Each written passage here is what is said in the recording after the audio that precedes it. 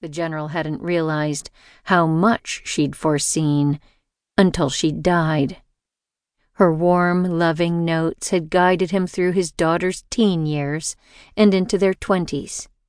Then she'd brought up the topic of their marriages. As the general slid open the envelope, he knew she'd have more advice, more instructions for him. Knew he'd follow them to the letter. Probably. Lately, she'd been telling him it was time for him to go home. He wasn't ready for that. Not yet. "Dear Augustus," she began like always, and the general settled in for a comfortable read. Her next words straightened his back again, however. "You have got to be kidding me. You didn't go to Sadie's wedding either. It's bad enough you skipped Cass's. Is there still time? Can you book a last-minute flight and make it? Tell me that's what you'll do." The general swallowed hard, fighting the knowledge he'd disappointed his wife again. She was right. There was still time to get to Sadie's wedding, but he wasn't going to get on any flight to Montana. Amelia had to know why he'd stayed away. "It's no use. I know that you won't, and my heart is breaking for my girls and for you. You have to make this right. You have to— Oh, why bother telling you what to do? Since when have you listened to anyone? Fine, stay away, but keep sending those men. Jo is next, and she's in desperate need of someone to love her and to understand her. I hope you picked a saint for her." The general swore. Hunter Powell was as far from a saint as you could get. A Navy SEAL, a sniper, no less. A man as haunted by his decisions as the general was haunted by his demons. He'd hand-picked the other men for his girls, with an understanding of exactly why they were meant for each other. Hunter he'd chosen because his gut told him to.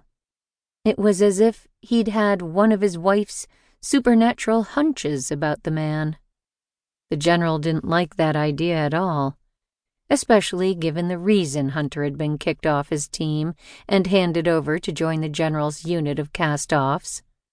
Normally, he'd send a man like Hunter packing.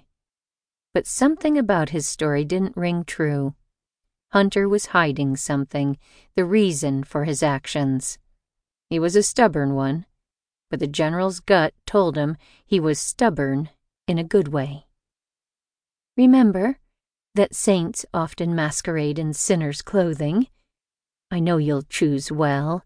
Jo always has been the apple of your eye. She used to follow you everywhere, a daddy's girl through and through. Amelia might as well have stabbed him in the heart." The general half crumpled the letter in his hand. He remembered those days, remembered tiny Jo trailing after him, and always some puppy or kitten, and on more than one occasion, Colt trailing after her. Jo had loved two things in life, animals and her father. Not necessarily in that order.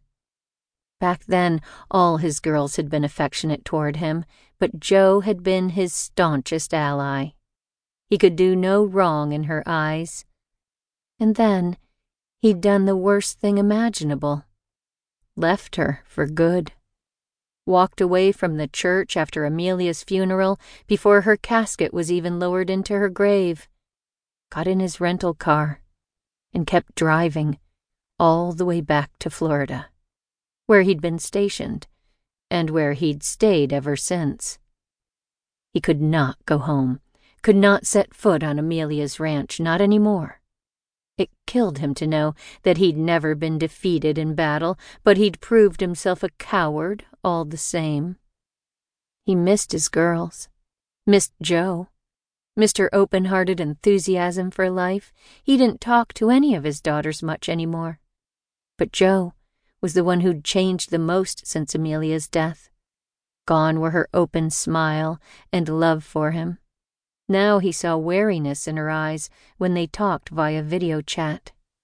Loss, heartbreak, swallowing against the old